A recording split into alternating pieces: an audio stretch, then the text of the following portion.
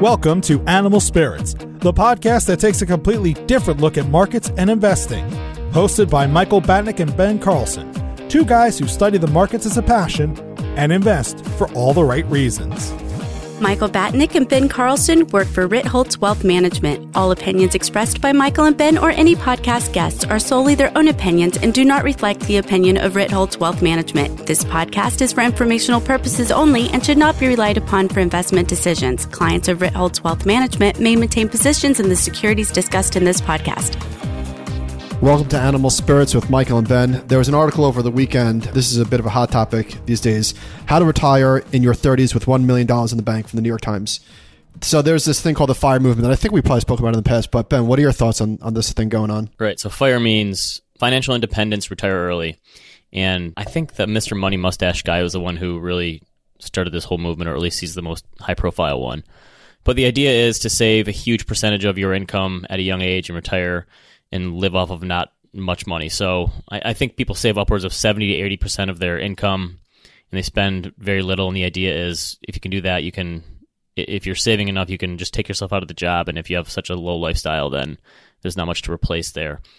I think in one respect, you have to appreciate what these people are doing in a lot of ways, because so many people are so bad with their finances. The fact that these people are so disciplined, you almost have to give a hat tip to that. But on the other hand, I think a lot of this just revolves around people that hate their jobs, don't you? Like a lot of the people who, when you read these stories, they just hate their job and they want to just basically do something else. Yes, I completely agree. And before we get into this, I think this is a topic that people feel passionately about, and we're just giving our opinions. I don't think that this is good or bad. This is obviously a personal choice. Right. And I think that people should be allowed to do whatever the hell they want. So these are just my opinions.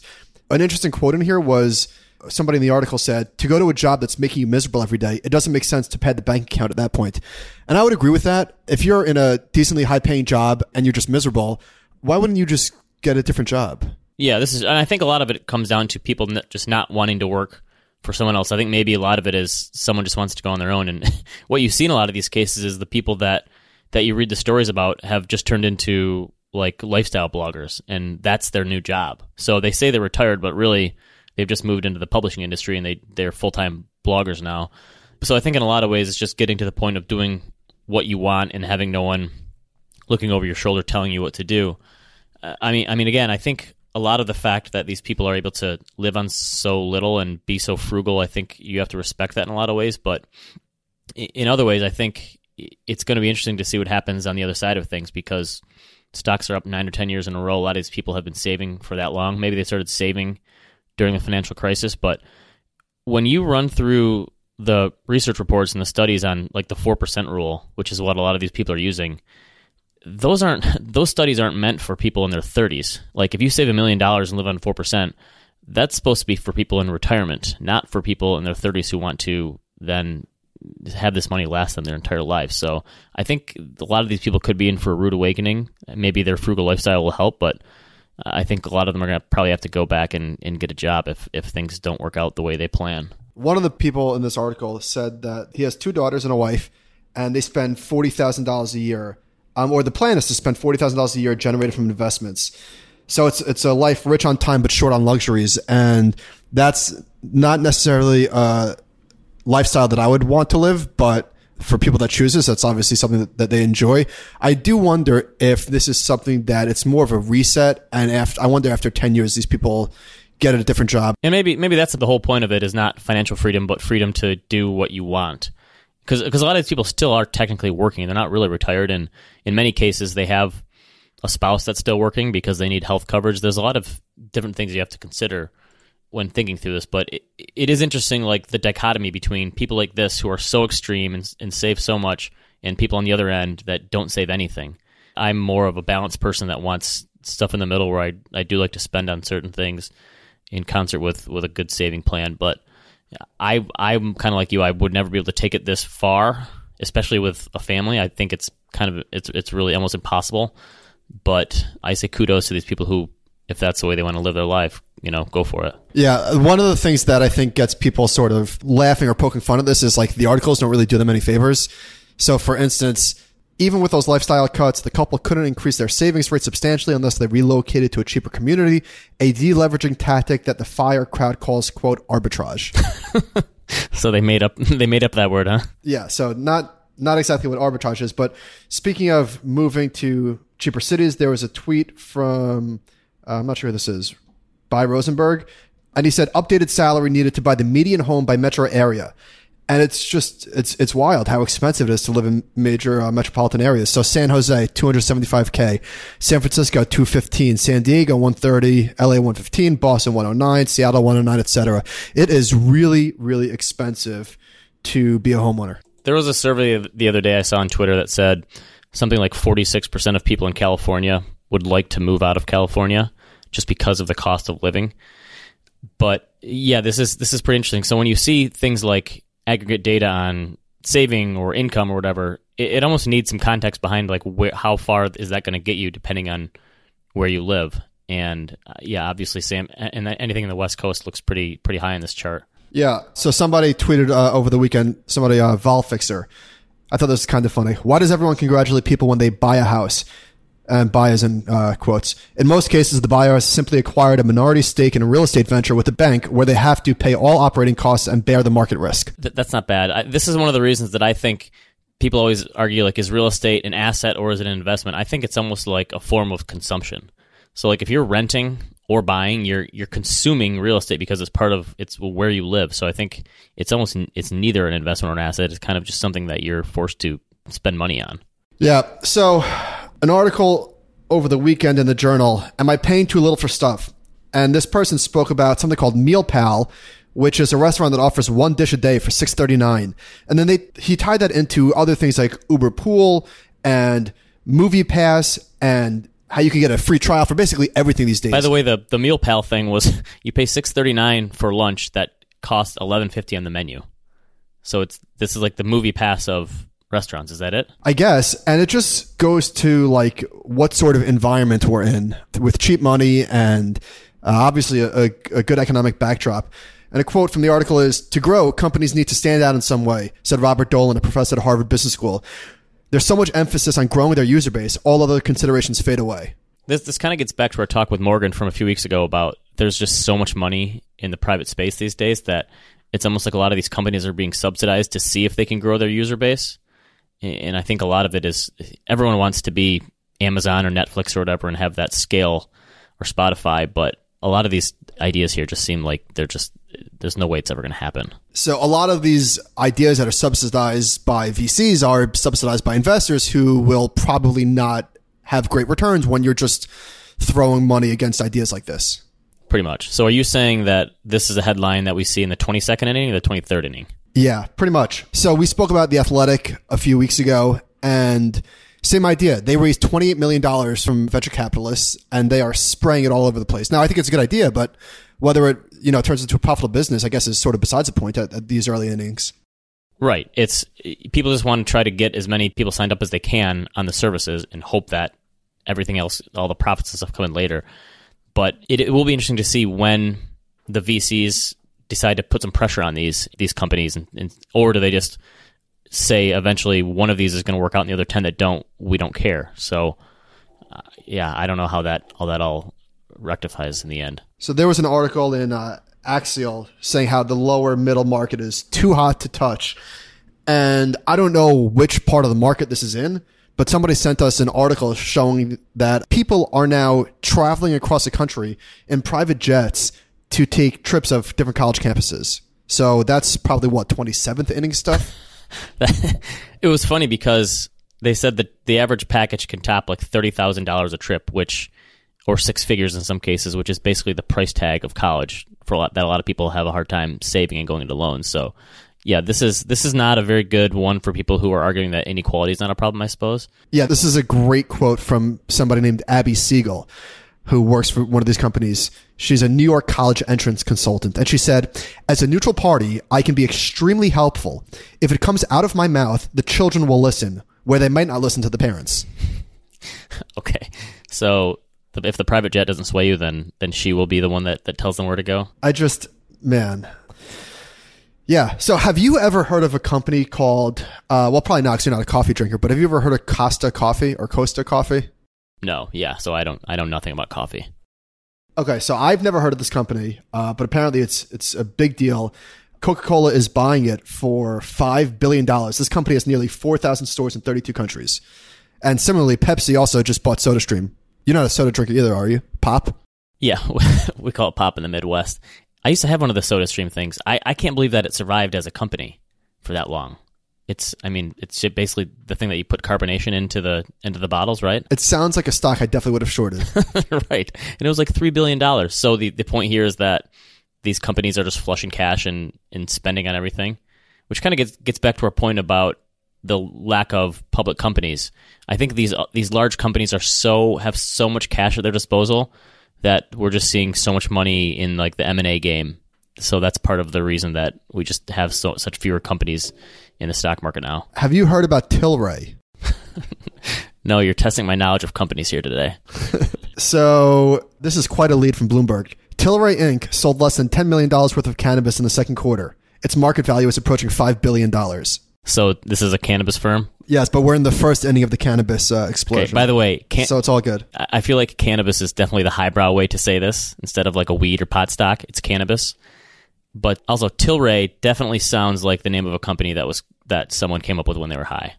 Correct? Yeah. Let's call it Tilray. And even, I don't care how high I was, I would still not eat this. China, or Mondelez in China, plans to offer Oreos. Okay? Okay. 2 different new flavors. Hot chicken wing and wasabi flavors. Gross. See, this is another thing that's not made for me because I can't do spicy stuff very well. But no thanks. That sounds awful. That's pretty bad. So we've now moved into the 30th inning then. Yeah. Well, let's shift gears. Let's talk about the sector shakeup. Okay. So one of the big news in terms of index providers is that some of the index providers in S&P are changing the way that they do it's called the Global Industry Classification System, or GICS. This is kind of some nerdy behind the scenes stuff, but basically it's the way they classify different sectors. And what they're doing is breaking out technology and communication sectors. And so it's kind of hard for them to really pinpoint what places like Google and Amazon and Apple and Facebook look like. So they're breaking them up into a technology and a communications sector. Is that correct? Yeah, I liked what iShares did. I think we spoke about this a few months ago on the show, how they are coming up with new ETFs that have part of Amazon in one and part of Amazon in another, because is Amazon a retailer? Is it a technology company? Obviously, AWS is a huge part of its business. So this is a big deal in certain circles. For us, it's not so much of a big deal, but for people that manage money specifically in sector rotation strategies, this really throws a monkey wrench into the backtest. So Barron's has a good chart on this, and they show that before the information technology sector would have close to 16% of Apple and also Google and Facebook. And then in the new shakeup, Google and Facebook will be going to the communications sector, and Apple will now make up 20%. And in the grand scheme of things, this doesn't matter that much to most investors. The people it does matter for are those who invest in these sector ETFs or maybe like a sector rotation fund, because any and all back tests completely get thrown out the window, which they probably should anyway, because frankly the sectors have evolved so much over time that it's hard to, I think, play this way. But for those who are in those individual ETFs, it's going to make things a little different.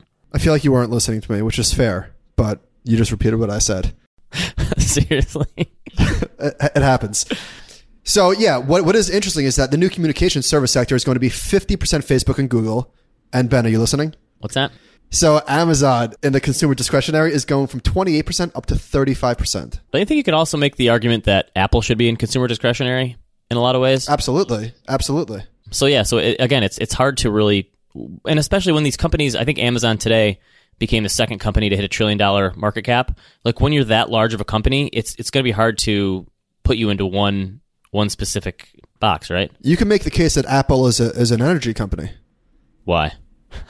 No, okay. That was a stretch. But so there are $500 billion in sector ETFs. So it's certainly a big deal within the industry for certain people.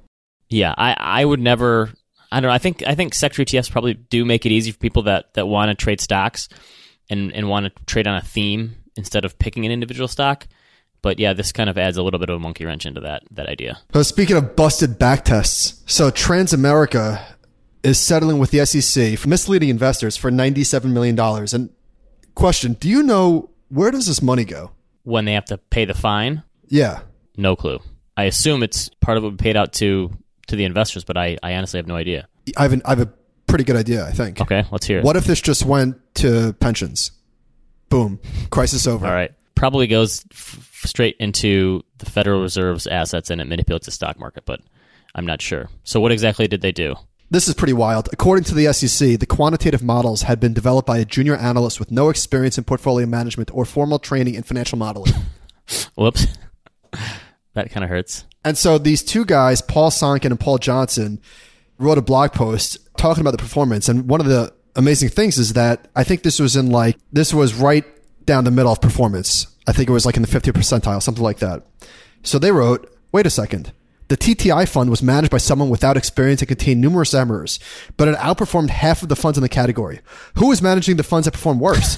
Presumably, they were run by people who were competent and knew or thought they knew what they were doing. What kind of models were they using? 4 question marks. I find that shocking, like the realization that the proverbial monkey throwing darts at a page of the newspaper will pick stocks better than professional. Not good news for active management. So this place wasn't just fined for...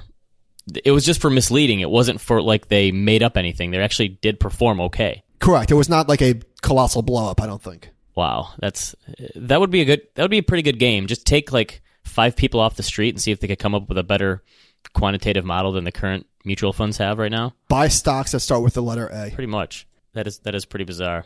Okay, so there was a piece in Advisor Hub this week that you pointed me to that Merrill Lynch is now offering bounties for recruiting novice brokers. And they are paying up to $25,000 for people that will join their new program as a broker. So do you take this to mean that they're having trouble recruiting talent, or are they just trying to get younger in the ranks, or what's the story here? Both. This is kind of wild that they're so starved for young future advisors. What was interesting is that a lot of these people are being driven over to Merrill Edge, which has 2,600 financial solution advisors, as they call it, up from just 466 12 months earlier. But I can't imagine they're paying $25,000 for advisors to join this, right? That wouldn't make sense. No, unless they came with a big this is a very business. Right, this is a low margin business. But I mean, it makes sense when I think that Cerulli and Associates, they quote here, they've talked about like the average advisors in their mid to late 50s, and most of them have no contingency plan whatsoever. So I think the numbers are like 100,000 advisors out of the 300,000 are going to be retiring in the next, decade or so.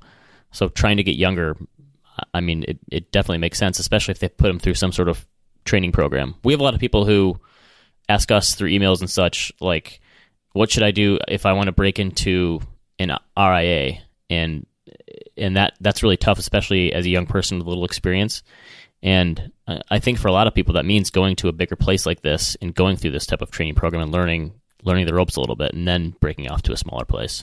Yeah, it's tough because RIAs just don't have the war chest of cash like wirehouses do. Right. But then, of course, wirehouses are probably on the wrong side of this business. I mean, obviously, there's still trillions and trillions of dollars there. Kitts has said that I think Morgan Stanley and UBS each have more money than all of the RIA assets on TD Ameritrade, Fidelity, and Schwab's platform combined. Right. They have trillions of dollars combined. So yeah, it is still an uphill battle for the independents, and I think a lot of people still just latch on to those brands and those names on the door. So Prince died a year ago, or is it more? Sounds about right. And he died without a will. I don't really know what's going on with his estate. I haven't heard much. But we found out similarly that Aretha Franklin just left behind $80 million also without an estate. It is kind of amazing. You see these stories every single time a famous person dies, correct? It does seem that way. I mean, it's constant headlines for Market Watch. I feel like every time it'll be like, famous person dies, did not have a will. So I was listening to a podcast with Dax Shepard and Seth Rogen a few weeks ago. And that's actually not a bad podcast because Dax Shepard is the guy from Punk'd, and he's been in a number of movies, and he just kind of interviews his friends, and it's kind of a good time waster podcast for me, where a lot of the kind of like Mark Maron, where the celebrities kind of open up. But Seth Rogen had said, he asked him, what do you do with your money? Have you ever had your money person audited? And Rogen said, I know nothing about this stuff. He's like, if there's ever going to be like a fraud that happens, I'm going to be one of the people that gets taken under. So I feel like a lot of these celebrities just don't, they assume they have so much money that it probably doesn't matter. And so I think a lot of them just don't pay attention to what's going on with their money, which is why a lot of them end up getting scammed. So this isn't necessarily a will issue, but I don't know if she had life insurance. So her estate tax is going to be $27.5 million. And she had no plans on that money. That's pretty amazing that no tax person or financial advisor ever pulled her aside and said we need to figure this out. But again, I think a lot of times people just tell them what they want to hear, and that's why these people get taken advantage of. And one of her kids is special needs, and there's other financial complications that goes along with that. So yeah, it is always surprising when you see stories like this. It's like, how could you be so irresponsible financially? It's just... Yeah, that's tough, especially with that much money. It's almost like you don't even think about it. Okay, let's get to a couple questions. We get called out in our first question. So it says, your podcast is a must listen for me, but I can tell how young both of you are because you did not experience past economic and political periods. I can tell you that the 1970s were far worse than the Great Recession of 2008. I would much prefer to have the Band-Aid being ripped off and then trying to slowly remove it. The decade of the 70s were terrible, both financially and economically. I graduated college in 1975, and not one of my friends got a job in the area of their studies. So what say you on this? Okay, I mean, I think this is a fair point because obviously the economic implications of the stock market crash was worse in 2008. But think about the recovery. Young people, maybe not until like sort of recently, have had an okay time getting a job. Whereas in the 1970s, it was just so long. It was 16 years of sideways movement in the market with some crashes between. And I just wrote a recent piece about this, the forgotten bear market.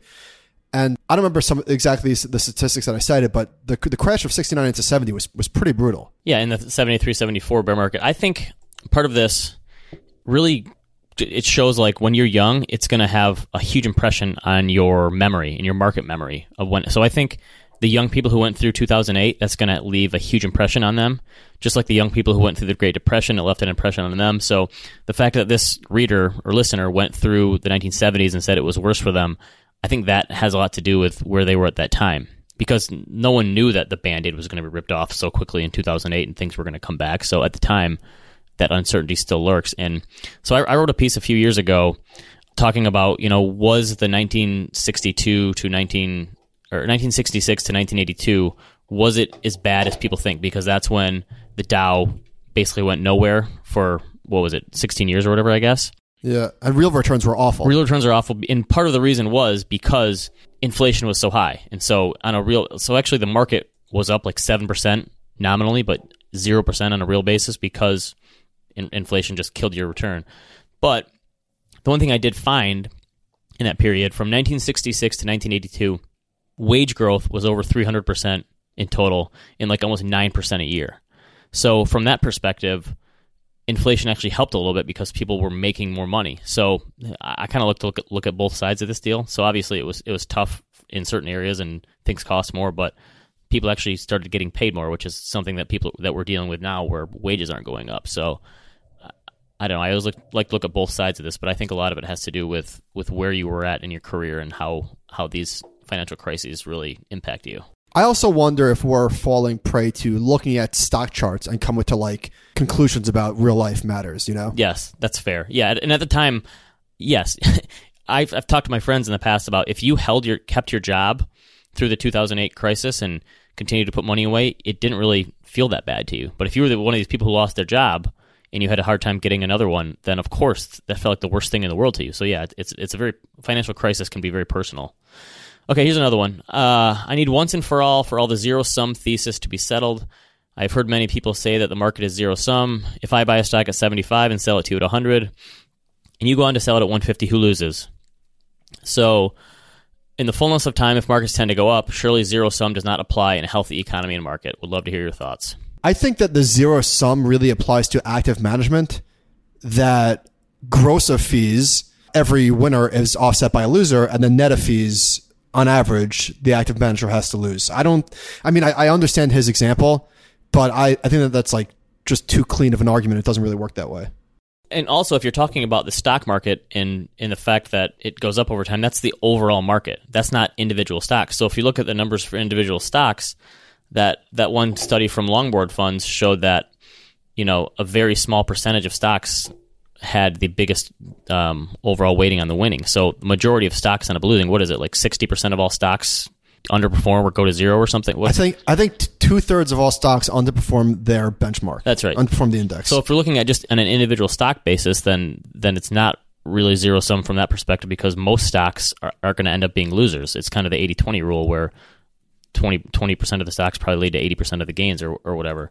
So yeah, I think the zero sum is more dealing with, I agree, active managers and the fact that there's a loser for every winner overall.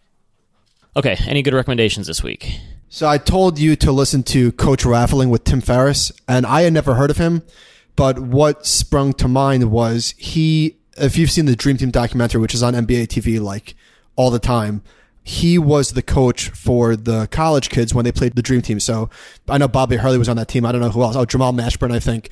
And I think they beat the Dream Team, and then they played again, and they went 9 minutes without scoring a single basket. So he was the coach of that team, but he just told some incredible stories about Martin Luther King and his time at Nike, and it was just really, really, really, really special. His stuff, as he's 80, I think he said he's around 80 years old, and he said all the people he hangs out with are younger. And I thought that was kind of interesting, because he said he doesn't want his brain to like atrophy. And I think that's kind of an interesting way to look at the world when you age. Like, I can't ever really see myself just sitting on a beach and doing nothing. I think you always have to do something to like keep your brain active, and especially at that age. So that was kind of an interesting lesson for me of talking to young people and figuring out what exactly is going on in the world with young people and new ideas. So this guy's a fern, financially independent, retire never. You just come up with that? Did you listen to the hot hand fallacy with AQR? Not yet. Okay, so they're talking a lot about gambler's fallacy and mean reversion, and Amos Tversky said, I've had this conversation 1,000 times, I've won them all, but convinced nobody that the hot hand fallacy is a fallacy, that it doesn't exist. But I think that this is one of those things where sampling has a huge issue, and like in my mind, I cannot be convinced, data cannot convince me that there are not streaky shooters in the NBA. And I think that if you measure like, you know, if you include like power forwards in the mix or big men, it maybe muddies the data. But for sure, J.R. Smith is a streaky shooter. Steph Curry, Clay, like these guys do get hot and cold. Yes, John Starks for your New York Knicks was the one that comes to mind for me. Yeah, I agree that you can't. This is one of those behavioral studies like loss aversion that you can't. Like the studies don't do it justice. I feel like yeah. What's the line? Like some things that. Not everything. Yeah. You say it. Go ahead. Not everything that can be counted counts, and not everything that counts can be counted, or something. Exactly. I think this falls directly into that pile. Did we just quote Einstein there? Something like that. All right. What else do I got? So I have 50 pages to go. This is a really long book, but really, really, really good. Barbarians at the Gate. You ever read it? No, that one never got to me. Okay. So there's just, I think one of the things that made this a little bit tricky was there's so many characters, but it was like a really, really in-depth look at RJ Nabisco, which was a cash cow. It was a tobacco company that was throwing off gazillions of dollars of free cash flow, but it was valued like a tobacco company. There was a lot of political pressure going on, so it wasn't getting its multiple was depressed, and so they had companies in there like Del Monte and Nabisco, and so this was one of those companies that was obviously worth more broken up. So all the vultures came in and tried to get involved in the deal, and it was just really, really, really good. Highly, highly recommend. Okay, lastly, there was an article over the weekend that Bethany wrote in the New York Times. Bethany McLean wrote in the New York Times. The next financial crisis lurks underground. Fueled by debt and years of easy credit, America's energy boom is on shaky footing. So she took a little bit of blowback for this, and I think that what happened here, it was really a case of the headline not matching up with the meat of the article. And not that she meets my defense, but the book was awesome. And the Federal Reserve and the cheap money was probably a footnote, maybe a little bit more than that, but it certainly wasn't like the whole story of the book. And I will say that I'll defend her on the headline thing, because when I wrote stuff for Bloomberg, like you have, as a writer, you have no say in the headline. They write a headline to try to get people to read. And a lot of times the stuff that I would write, I would send it to you. I'd say, look at the headline and look at what I wrote, and it doesn't match at all. So I agree that once you read the piece, it's not exactly coming out what's the attention-grabbing headline says. And then lastly, I saw the Meg again, and it was much better the second time. You know what? You're probably serious, and I wouldn't doubt it. Okay, so I got into, it took me a long time, and people have been recommending this for a while. I got into Peaky Blinders on Netflix. Did you ever watch this one? No, Josh always talks about that, though. It took me, it's only 6 episode seasons, and I think they've had 4 seasons. It took me 2 or 3 episodes to get into it, where I thought, like, this isn't that great, and people are talking about it. But then by the end of the first season, I was hooked. I'm halfway through the second season. It's like a mobster one from the early 1900s. It's really good. Hold on, question. How long are the episodes? They're an hour each. All right. And I didn't realize Tom Hardy actually has a guest starring role in the second season. So it's... You're not going to see Venom, are you? That one looked okay. Maybe that's... when it comes to HBO, I'll watch it. How's that sound? Okay. I won't go to the theater. We also started watching The Sinner on Netflix with Jessica Biel. I think a second season just came out. It's like a crime drama, but it gets into like the psychology of why people will do a crime, and it's really good so far. Robin loves that show. I think she watched the second season, but for some reason I'm a USA snob. Yeah, I can see that. I just think about like MacGyver and Baywatch, and not that I mean I like those as a kid. I don't know. I'm anti-USA, maybe unfairly. I was surprised to see that's where it came from, but I'm agnostic for where my entertainment comes from these days. I also read The Girl Who Takes an Eye for an Eye, which is the second follow-up from a new author who started... Did you ever read The Girl with a Dragon Tattoo? Yes, I love that series. Made into a movie. I love that series too, and I didn't read. So the guy who wrote it, Steve Larson, he died, and then another author picked up the story, which has to be very like a lot of pressure. So this other guy picked it up, and he wrote one a couple years ago, and then this is the second follow up, and actually they've both been really good, surprisingly. Okay. I heard bad things about the first one. I think I liked it. I thought it was interesting, and so is it the same character? What's her name? Yeah, Elizabeth Salander. Yeah. And it's all the same characters, and he picks up the story, and I thought he did a really good job of keeping it going, because when you get to a 4th or 5th book, it's kind of tough. And I finally finished The Geometry of Wealth from Brian Portnoy, which you've talked about before. I thought it's kind of more of a philosophy book, which when you talk about finances is probably what a lot of people need, but I thought his graph on risk versus reward was one of the best ones I've ever seen, where he shows as reward goes up, your range of outcomes just gets wider, and so the higher... It was This perfect. is great. So I'll put that in the show notes. It was really good. I think that because somebody tweeted this and then it sort of blew up, and Brian was like, just an FYI, I took this from somebody, so... Right, which makes sense. Yeah. There's probably nothing new in terms of this realm, but I've never seen it like that before. Yeah, really good. Yep, okay, that's all I got. Send us an email, animalspiritspod@gmail.com, and we will talk to you next week.